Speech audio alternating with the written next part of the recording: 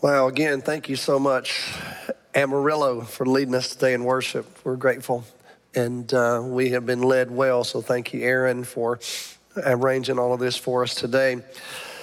Well, as you know, we are in the middle of this year-long conversation at First Baptist Arlington, and we're asking this question: why does it matter? And that question is allowing us to spend this year exploring our understanding of apologetics, our ability to represent the Christian faith in an articulate way, and then give an appeal to our culture as we try to share the good news of the gospel. And you know that we are exploring various facets of that question. We've already begun this winter season, and we asked the question, why does anything matter? And we spent the first part of our year trying to answer that question. And then on Ash Wednesday, we began our annual Easter journey. And our theme for Easter this year is your story. Why does it matter? And so we're reflecting together upon our own stories and why our stories take on such meaning. And we'd love to hear from you. If you would like to share just a word with us about how God is working in your life right now, you can write us, and we'd love to hear from you. We're collecting stories from church members right now. You don't have to necessarily tell your whole life story. You can if you'd like to, but maybe just a brief word about how God's at work in your life right now. And you can email that to us at mystory@fbca.org, and we'd love to know your story. Also, you know that each week, after we have our times on Sunday morning, that we explore the topic a little more deeply. And so you can always go to our podcast, which is called Tell Me More, wherever you get your podcasts. And Luke Stair and I have been discussing these messages a little more deeply over the last couple of months. Katie Hodges, as you know, started that for us, and she's going to rejoin us this week and be a part of these podcasts as we explore more deeply during the week what we're actually addressing on Sunday morning. And I appreciate that time to share that, because as like every preacher knows, you can't say all you want to say on a Sunday morning. We all know that. So Tell Me More podcast gives us a chance to talk a little bit more about what we're learning, and also give you a little more background material in what's happened on Sunday morning. So with that said, let's look at this next lesson in our Lenten journey here on this second Sunday of Lent. And I've entitled this message, How Can This Be? Or Nicodemus was said, how can this happen, is really what he's wanting to know.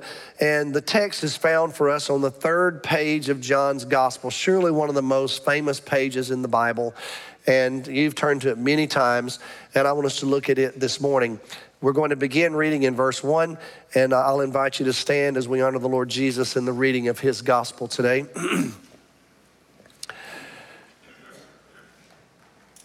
Now there was a Pharisee, a man named Nicodemus, who was a member of the Jewish ruling council. He came to Jesus at night, and he said, Rabbi, we know that you are a teacher who has come from God, for no one could perform the signs you're doing if God were not with him. Jesus replied, very truly, I tell you, no one can see the kingdom of God unless they're born again. How can someone be born when they're old? Nicodemus asked. Surely they cannot enter a second time into their mother's womb to be born. And Jesus answered, very truly, I tell you, no one can enter the kingdom of God unless they are born of water and the Spirit. Flesh gives birth to flesh, but the Spirit gives birth to spirit. You should not be surprised at my saying, you must be born again. The wind blows wherever it pleases. You hear its sound, but you can't tell where it comes from or where it's going. So it is with everyone born of the Spirit. How can this be? Nicodemus asked. You are Israel's teacher, said Jesus, and you don't understand these things? Very truly, I tell you, we speak of what we know and we testify to what we've seen. But still, you people do not accept our testimony. I've spoken to you of earthly things, and you do not believe. So how then will you believe if I speak of heavenly things? No one's ever gone into heaven except the one who came from heaven, the Son of Man. And just as Moses lifted up the snake in the wilderness, so the Son of Man must be lifted up, that everyone who believes may have eternal life in him. And then we believe John begins his theological reflection. Verse 16. For God so loved the world that he gave his one and only Son, that whoever believes in him shall not perish but have eternal life. For God did not send his Son into the world to condemn the world, but to save the world through him. Whoever believes in him is not condemned, but whoever does not believe stands condemned already, because they've not believed in the name of God's one and only Son. This is the verdict. Light has come into the world, but people loved darkness instead of light because their deeds were evil. Everyone who does evil hates the light and will not come into the light for fear that their deeds will be exposed. But whoever lives by the truth comes into the light so that it may be seen plainly that what they have done has been done in the sight of God. Thank you. You may be seated. So when we begin reading John's gospel, here's what we'll discover. That this gospel contains numerous encounters between Jesus and others. Now, some of the people are named, and some of them remain anonymous. We've already begun reading John's gospel in our daily Bible readings. We also began our journey last Sunday morning as we look at these various stories out of the life of Jesus. But occasionally, John will choose to name the individuals that will meet with Jesus, people like Philip, or Nathaniel, or Mary, Martha, and Lazarus. You get to the end of John's gospel, Pilate, as well as many of the disciples. But you also have some unnamed people in this gospel. This family that we talked about last week in Cana, remember? Where they were desperate because they had run out of wine in their wedding. We're going to see Jesus make his way to Samaria, and he's going to meet this woman at the well, who will not actually be named in that story. Jesus will find a man who is lame at the pool of Bethesda, and that man will be healed very famously by Jesus, actually on the Sabbath of all days, and yet we do not know his name. As a matter of fact, the very author of this gospel will not be named in the gospel. He'll just be referred to as what? The disciple whom Jesus loved. Interesting. So John doesn't even name himself. What I guess I would say about that is, it's just a good word to us that Jesus is available to everybody. From the lowest to the highest. You can go all the way to the most powerful person in Israel in those days, and that would have been Pontius Pilate. Or you could have climbed to the top of the theological food chain, and it would have been somebody like Nicodemus. Or you may have just been some person who has been living your life in obscurity, and life hasn't turned out the way you would like for it to. As a matter of fact, you've been through numerous failed relationships. You find yourself victimized perhaps, and you're kind of like that woman who comes to the well in the middle of the day. She doesn't come in the morning with the rest of the women because she's tired of hearing them talk about her. We had a young journey girl who was working with us in West Africa, and we met her there, and she ended up going to Truett Seminary. And when I was preaching at Truett, she was in my preaching class. Beautiful, thin, blonde-haired, just beautiful girl. And so when I asked her to preach a sermon in my class, she preached from the story, The Woman at the Well. And the reason she did is because she spent 2 years in Mali. And the women in the village where she lived were stout, stately women. Dark hair, just strong features. Christy was this thin, blonde-headed little thing. She would go in the mornings to get water for her work for the day, and the women would just talk about it. They'd say, honey, it's okay. You will never find a man, obviously. I mean, you can't hardly even pick up that water pot. And your hair, they would just touch her hair and they'd say, we're sorry. We don't know why the Lord didn't color your hair. He left it this color. She said one day she just broke. She was at the well, and she said, and she'd already learned to speak their language. She said, I want you to know back home I'm beautiful. But guess what she did? She quit going with them. So when she preached the sermon, The Woman at the Well, she told her own story. It's very fascinating. Well, here's this unnamed woman. We don't know that much about her. And yet Jesus has this very lengthy conversation with her, doesn't he? As a matter of fact, Jesus will even tell her that he's the Messiah. What an interesting conversation. And so from the lowest to the highest, there's room for everybody. There's room for you. So we want you, as you're reading through John's gospel, to write yourself into the script and think about the encounters you've had with Jesus, or maybe the encounter you still need to have with Jesus. And I hope that you'll find yourself in some of these stories. So with that said, let's talk about one of these famous encounters we just read. So let's just walk through this text really quickly this morning. And I want to just offer you a few words to remember. Let's start with the word learn. Nicodemus came to learn about Jesus. Now, evidently, Nicodemus had heard about Jesus. If you go back and look at the text, it's interesting the way he puts it. If you look at verse 2, he says, Rabbi, we know. Now, who is the we? Did he have maybe some folks with him, some of his students? I don't necessarily think so. I think he's referring to the fact that he's a part of a group of folks who have been following this story. And he says, you know, as we've heard about you, and we know that the things that you're doing signal to us that you must be from God. Now, Nicodemus had expectations. Nicodemus is someone who was a rabbi. He was a learned scholar. He was someone who was a Pharisee. He's a part of the Sanhedrin. But news about Jesus had already reached the ears of Israel. And so Nicodemus wants to know. He says, I don't know what's happening, but we think you must be from God. Now, we don't know which signs Nicodemus is referring to. Remember, that's the word John likes to use. He doesn't like to use the word miracle. He likes to use the word sign. Remember what signs do? They point. So that's what Nicodemus is saying. He said, there are just some things pointing. It seems, at least to us, you must be from God.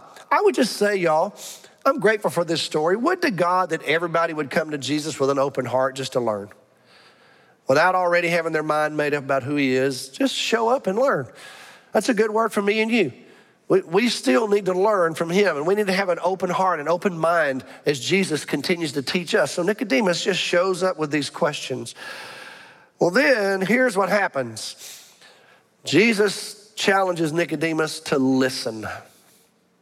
He does something quite interesting. He uses the double amen. As a matter of fact, in John's gospel, Jesus will do that 25 times.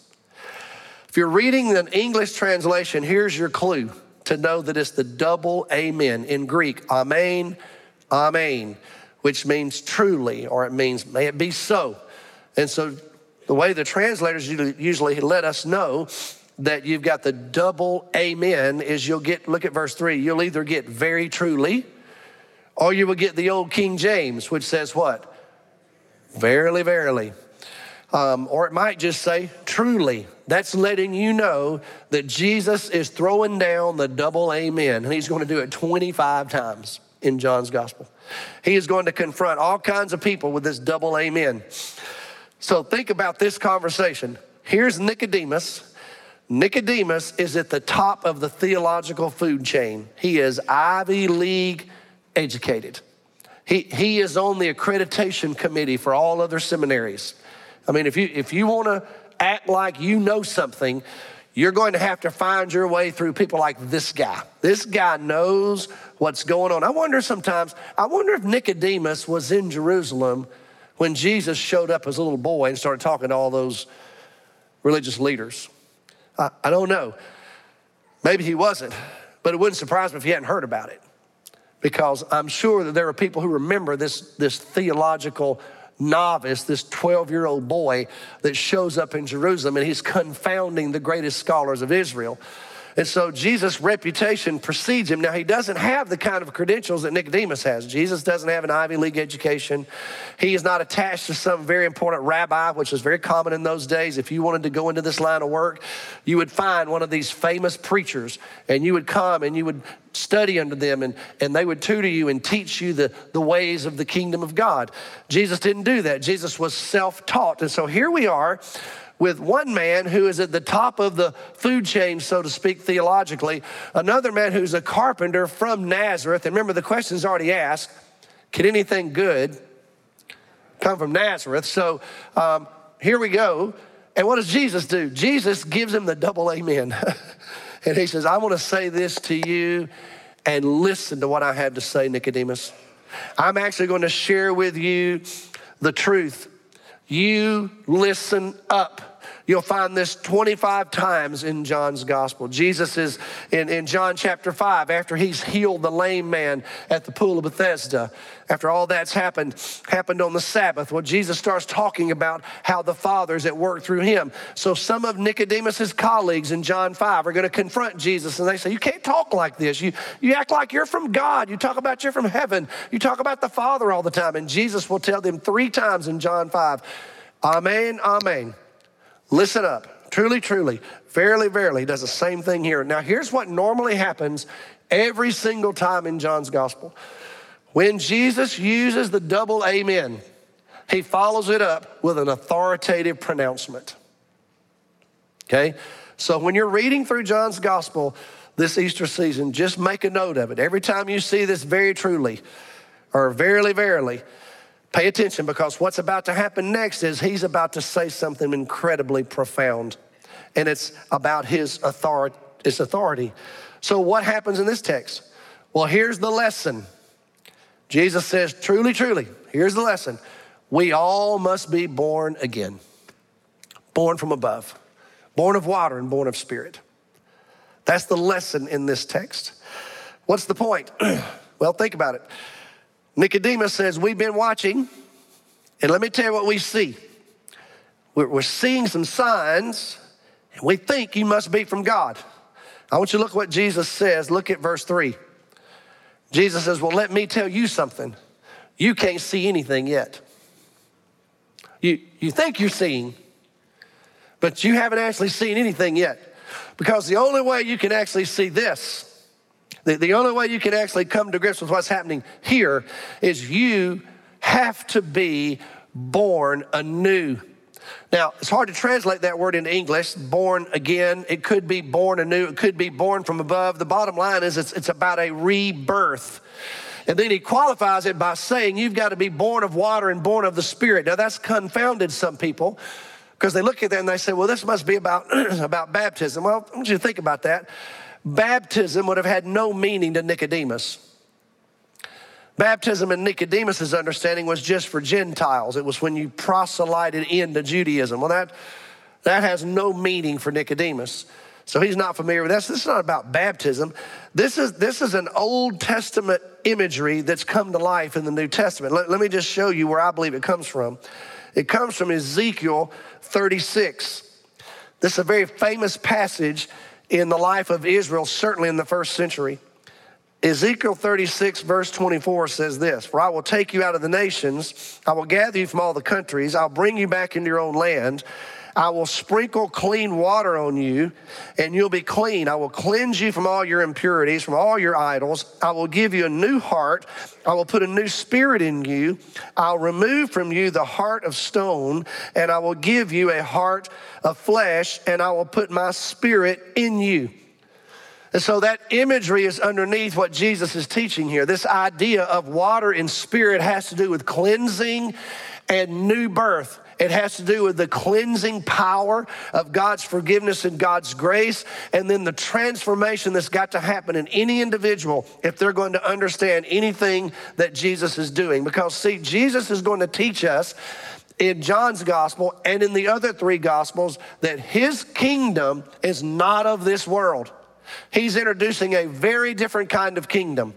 And in order for you to experience what Jesus is doing, you've got to completely change. You've got to have a process of transformation that's not on your own power. You have got to understand with spiritual eyes. You can't get this out of your own ability. You've got to be born again. You've got to be born from above. You've got to be cleansed of your sin. You've got to have the Spirit of God placed in you. You've got to be completely redone, and only God can do this. And so Jesus tells this accomplished religious scholar, you ain't seen nothing yet. And the reason is because you haven't chosen to believe yet. You're just watching. And what I want you to know is even you, Nicodemus, even you. Now, this would have been okay for the woman at the well, right? I mean, you tell the woman at the well, you know what, you need to start over. True. Even you, Nicodemus, you got to start all over again. You know, I saw the other day that President Carter has been placed in hospice care. Did y'all see that? You know, when Jimmy Carter was running for president back in the 70s, there was a lot made about the fact that he referred to himself as a born-again Christian. Do y'all remember that? He called himself that.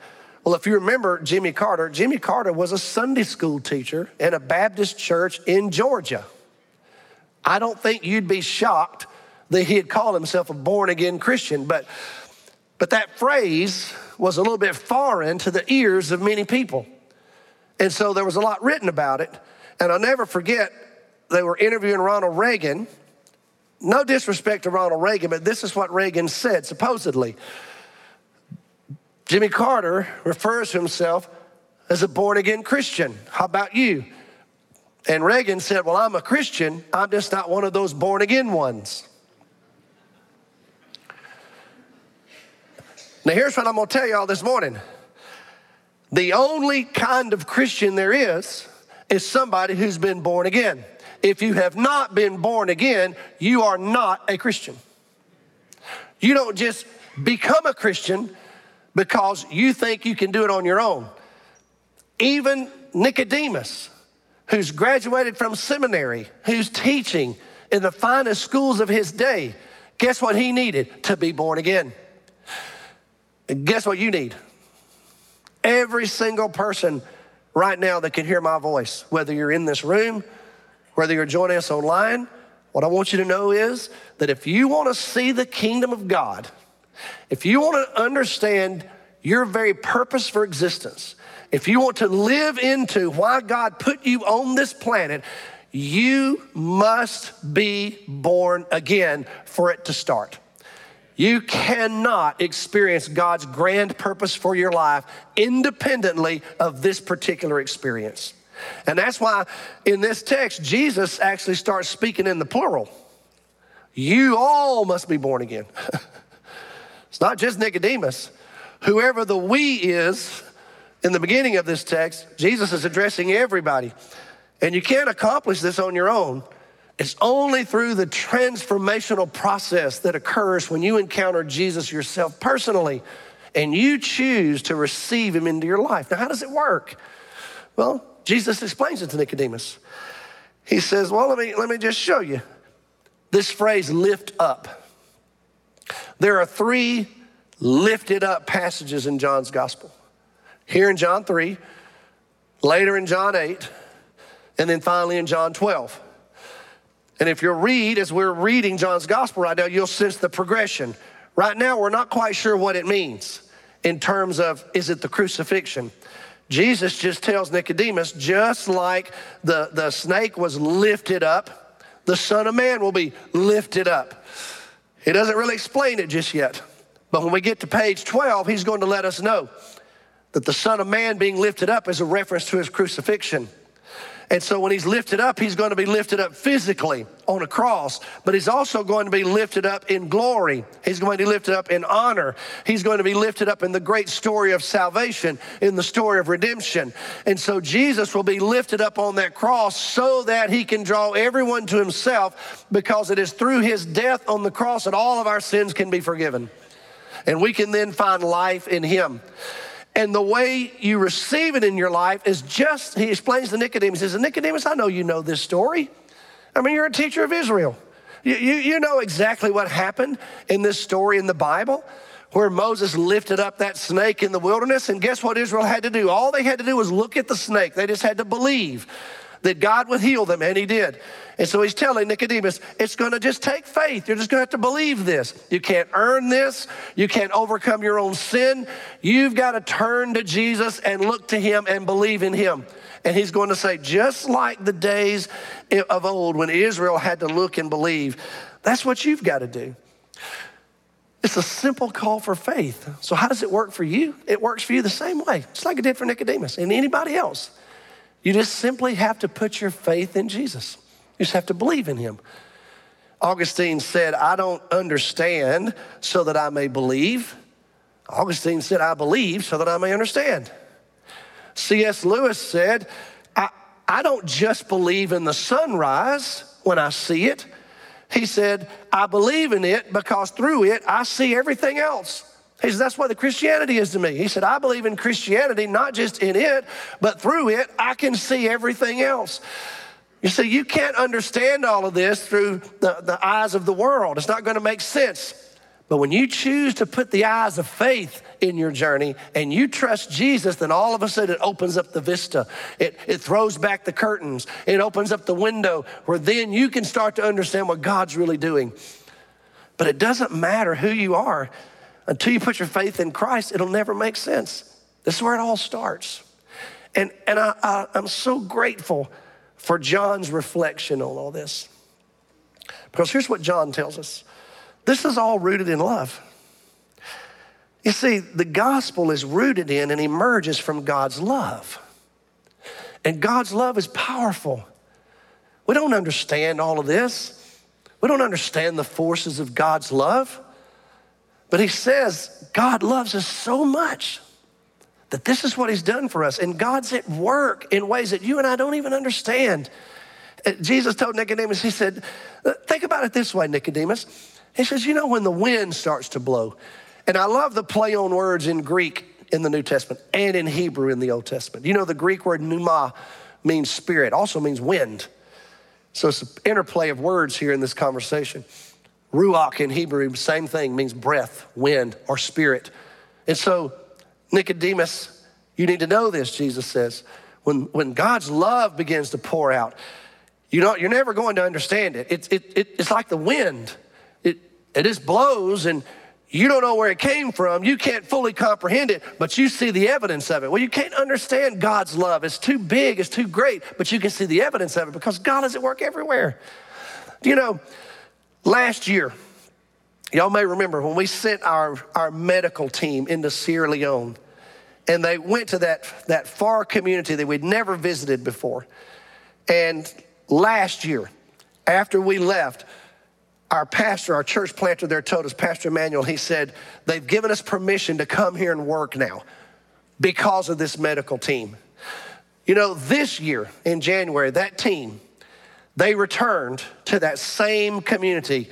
And do you know what's happened in a year's time? The Spirit of God has been at work in ways that we would never imagine. And the wind of the Spirit and God's love is poured out on these people. And you know, when Cindy and them got to the village this year, there are 17 new churches in that region. And they had 100 people waiting to be baptized. Because you know what happens? God's love is poured out in ways that you and I just can't imagine. And God is not waiting on your permission to do what he does. He's not. As a matter of fact, if God wants to pour out his Spirit on a bunch of hippies in California in 1970, guess what? He's not going to ask you what you think about it. If he wants to pour out his Spirit on a bunch of college kids gathered for worship and prayer in Wilmore, Kentucky. You ever been to Wilmore, Kentucky? If he wants to do that, you know what? He's not going to ask you what you think about it because he's going to blow his Spirit wherever he chooses, and it's going to be a demonstration of his love. And when God pours out his love, people respond to it. And that's why John says, my goodness, as I think about this story, this encounter with Nicodemus, John said, listen, for God just so loved, he just so loved this world that he gave his son, his only son. And if you will just believe in him, just put your faith in him, just say yes to him, then guess what? You will live. And you'll live abundantly. And the good news is you'll live forever. You'll live forever. That means that you'll discover your purpose and you'll live in God's presence forever. Is that not good news, y'all? My world right now, seriously, my world right now is so hungry for good news. And you and I, we have it. And so then Jesus closes, or John closes this story with just a brief word about light. That, just make a note, I wanted to put this in there because when you're reading the Gospel of John, notice how many times light and darkness are going to be contrasted. You'll find it page after page in John's Gospel. When did Nicodemus come to Jesus? At night. When did Simon Peter deny Jesus? At night. Then all of a sudden the rooster crowed at dawn, and guess what? The light came and Peter was caught. That's what light does, doesn't it? It catches you.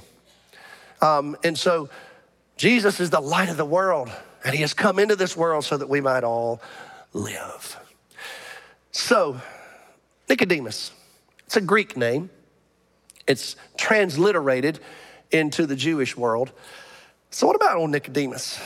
Well, y'all know we just got back from Rome, and every year when we go to Rome, one of the things you can't help yourself, you just stand in awe of the treasures that you find in so many of the places, particularly the churches in Rome. One of my favorite statues in Rome is the Pietà in Rome. And here's a photo I took of it the other day when I was there. And it is the mature Mary, even though she has a young face, and she's holding the dead body of her son. This is one of Michelangelo's earliest works. As a matter of fact, it's his only autographed statue. He said that he was standing there one day in the old St. Peter's Basilica, and someone was commenting on this because it was so beautiful. And they said, who could have done this? And someone said, I heard Michelangelo from Florence did this. And they were like, oh, no, he's too young. No way he could do that. So he went that night and just carved his name across the sash of Mary. Just make sure you know he did it. He said he regretted that. He never did that again. Well, I love the Pietà. It's beautiful. It's the word pity in Italian. The pity, the mercy, if you will, that's experienced by Mary and others because of the death of Jesus. Well, this year, I did 2 tours of Rome this year. I think I told y'all that. So in between the two, Cindy and I took a little brief trip up to Orvieto, which I'd never been to before. Beautiful little town outside of Rome. It's got a modern town down in the valley. It's got the ancient city of Orvieto up on a cliff. And you have to actually ride this tram thing to get up there. Y'all know I'm afraid of heights, so it's a little dicey. But it's the only way to get up there. So I got up there. When you get there, you get rewarded. Because at the very top of the hill in Orvieto is this beautiful cathedral. I took a photo of it while I was there. I mean, look at this. The Duomo in Orvieto. It's beautiful, majestic. So I go inside, never been in it before, never been to this town before. And we start walking through this beautiful artwork. It's incredible.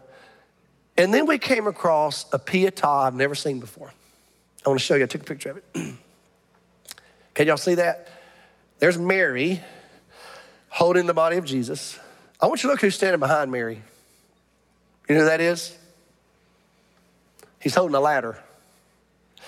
He's holding nails in his hand. Nicodemus. All these years I've been going to Italy, Michelangelo's Pietà has always been my favorite. It just got displaced. I love this one because guess what happens to Nicodemus? Well, you keep reading, and Jesus planted the seeds of the gospel in his mind, in his heart, in his soul, and we get to John 19, and Jesus has died on the cross, and lo and behold, who comes of all people and removes the body of Jesus and carries it off to a borrowed tomb? Who was it?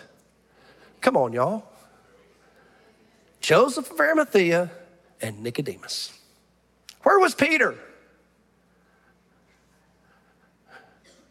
Where was everybody? But guess who came?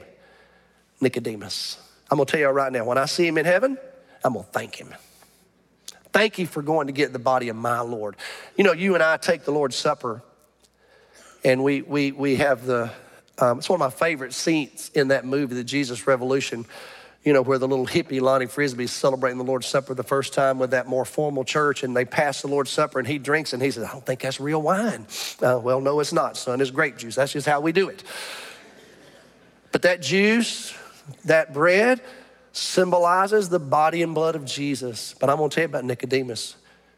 Nicodemus actually touched the body and blood of Jesus with his own hands. He's one of the few people on planet Earth that did that. When I see him, I'm going to thank him. I'm so glad John tells us how the story ends. You see, not everybody accepts Jesus right off. Sometimes it takes a while. But praise God, we get the story. Nicodemus came to faith in Christ. You know what my hope and prayer is? That everybody who hears my voice will do the very same thing. You can do it today. You can invite Jesus in your life right now. You can. All you've got to do is tell him you love him and that you believe he died on the cross for your sin, and you can invite him into your life right now. You don't have to wait. But it's our prayer that anybody who hears this message today will give their life today to Jesus. You'll never regret it. As a matter of fact, you'll actually start to live. Hallelujah. Let's pray together. Father, today we're grateful. We're grateful, Lord, for this powerful story, the truth revealed in this story about Jesus, by Jesus, through Jesus, for Jesus. And we're grateful, Lord, that we can celebrate the life that we've found in Jesus. We praise your name for it. And right now, Lord, if there are those who need to do that, I just lift them up before you. And so right now, if you're feeling that prompting right now, maybe you're in this room, maybe you're joining us online, and you just sense that the Holy Spirit is working through you, well, you know what? All you got to do is respond to him right now. You can do it. You can just do this. You just, in your own heart, you can just say this. Dear God, I love you. Thank you for loving me. Thank you for sending Jesus to die on the cross for my sin. I believe Jesus died for me. I believe that you raised him from the dead, and I want to give my life to Jesus right now. Thank you for saving me, forgiving me, cleansing me. And I pray that you'll use me the rest of my life for your glory. You pray something like that in your own words, and guess what? You've just been born again. And we want to celebrate it with you. So Lord, I just pray for anybody that needs to do that, that today is the day, and that we can join in celebrating their new birth. May it be so in Jesus' name, amen.